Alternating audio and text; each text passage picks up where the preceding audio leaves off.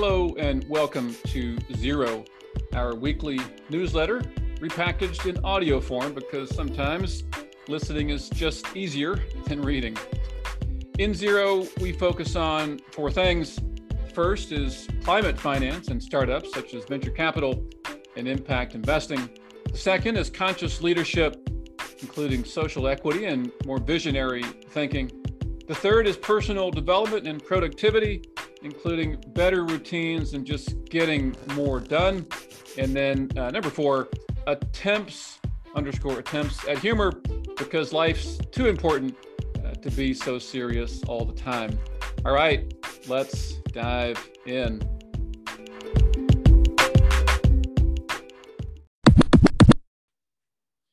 All right, so the first story here, ESG investing drivers, 5 statistics to know. So these 5 stats hopefully can help remind your audience that ESG investing is here to stay, which is quite the opposite of what I heard in a closed door session at the end of the world's largest private equity and venture capital event in Berlin a few years back. And I paraphrase here, ugh, ESG is such a distracting, check the box exercise. I can't wait for this fad to pass. And paraphrased a quote there. So look, pretty different today, obviously. Here are the five stats. Number one, 95% of limited partners are either already evaluating ESG risk factors or plan to this year. That's PitchBook 2020 Sustainable Investment Survey is the source there. By the way, all of these sources are linked in the actual newsletter in Zero on Substack. Second bullet here, 80%. That is the CEOs who believe government, business, and the public will reward companies for taking meaningful action on global challenges over the next 5 to 10 years. This comes from a 2019 EY CEO Imperative study. Third bullet, 40%. That is 40% faster growth in cash returns for companies, scoring among the highest in terms of their approach to ESG factors. This comes from RBC Global Asset Management. As you see here, these are the sources are not, say, from an environmental NGO, which I love, but to make these cases nice to have them coming from these kinds of sources, as I've mentioned, PitchBook, EY, RBC, and others. Fourth bullet, 3X. That is to say, 3 times, employees working at purpose-driven companies are 3X as likely to stay working happily as compared to those working at normal companies. Obviously, the assumption is if they're good employees, you want them to be working happily longer versus the friction, of course, of finding new talent to take their place. Last bullet, $4 trillion is the average annual investment needed to meet the UN Sustainable Development Goals, that is SDGs, by 2030. And we are definitely not on course. That is not yet. This course comes from the United Nations. So hold on to the reins. This horse might finally be ready to gallop. Asterisks, we'll come to that in a second. Thanks to EY for putting together, I think, at least 4 of these 5 bullets, so lots more to read from them on the state of ESG in private equity. All right, this tiny little asterisk here on the horse quote, you can take the Kentuckian out of Kentucky, but you can't take the Kentucky out of the Kentuckian, of course, referring to me, roots in small town, Western Kentucky. All right, story number 2, mixed bag, sustainable investing in private equity.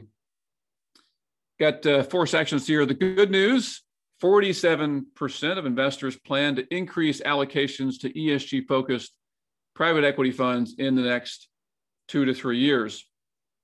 The less good news, only 24% take ESG very seriously, quote unquote, including a mature ESG policy and process.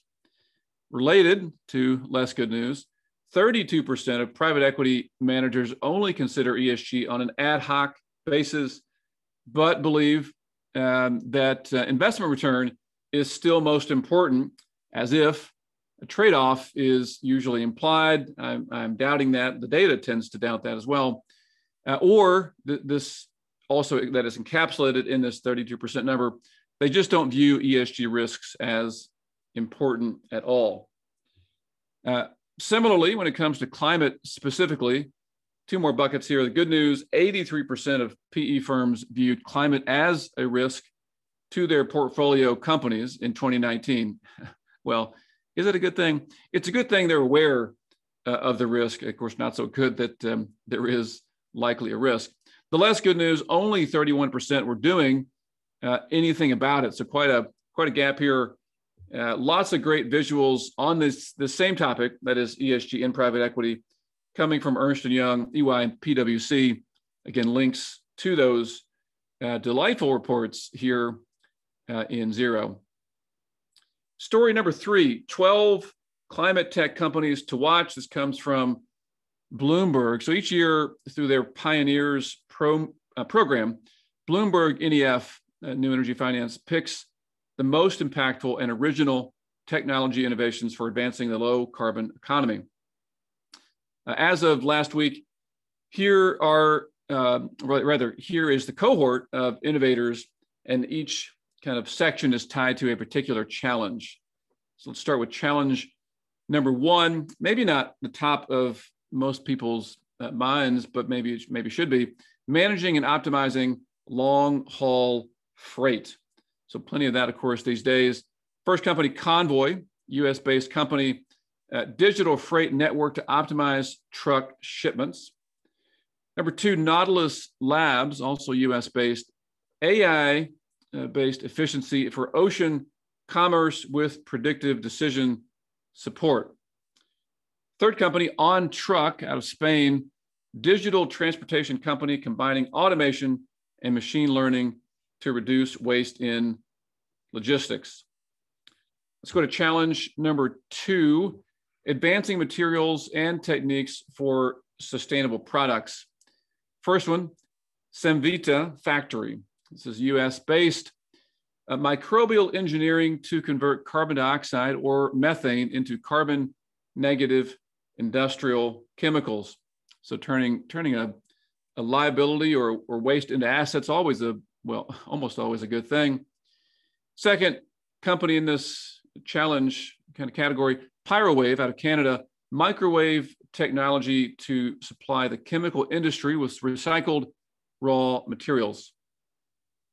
A third company in this challenge, VS Separations, US-based, electrification of energy-intensive separation steps in chemical production.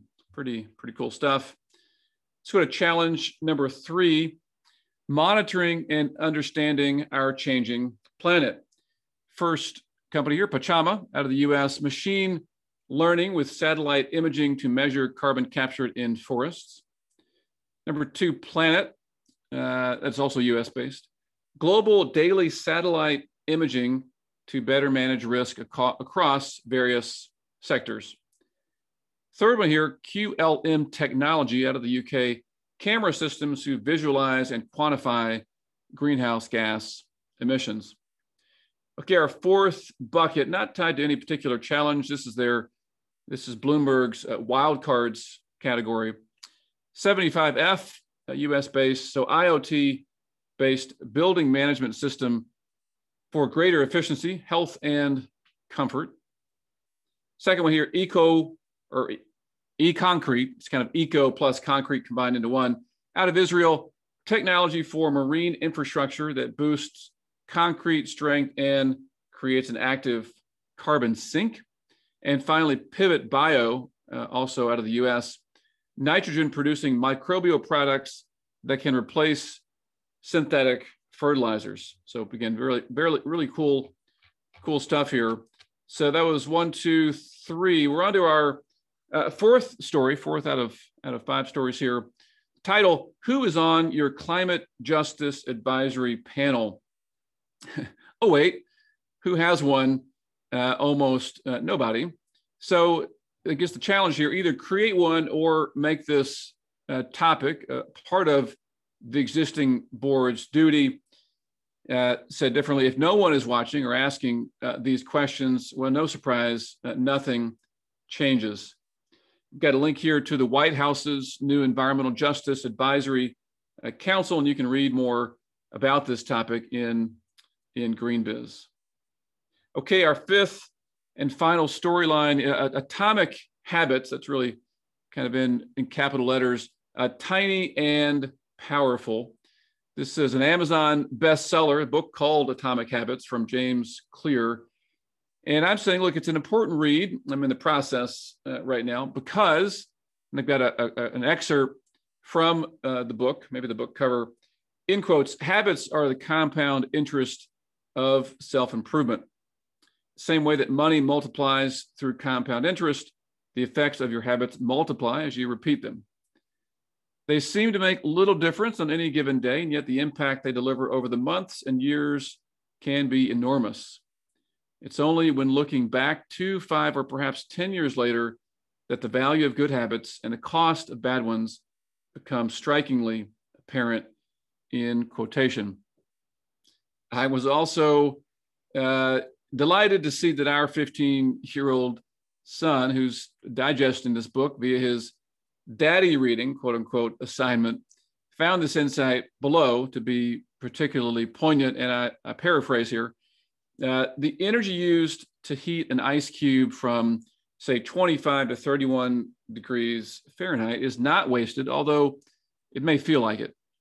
Instead, it's a required investment and commitment, which ultimately leads to something amazing with the final push of just one more degree to 32 degrees as the ice melts. So kind of taking big picture here, if you're feeling frustrated about something, and in parentheses, aren't we all, obviously, as if you're wasting time, capital, or social credibility, among other things, just remember that a phase change happens almost instantly, but only, importantly, only after you've put in sufficient energy. All right, again, from Atomic Habits by James Clear.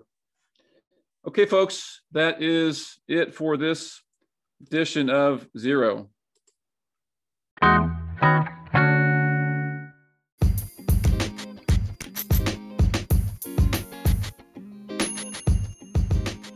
Thanks for listening to Zero. If you've got feedback, please connect with me on LinkedIn. That's Chris Wedding. And drop me a note. Feedback is, as they say, the breakfast of champions. All right.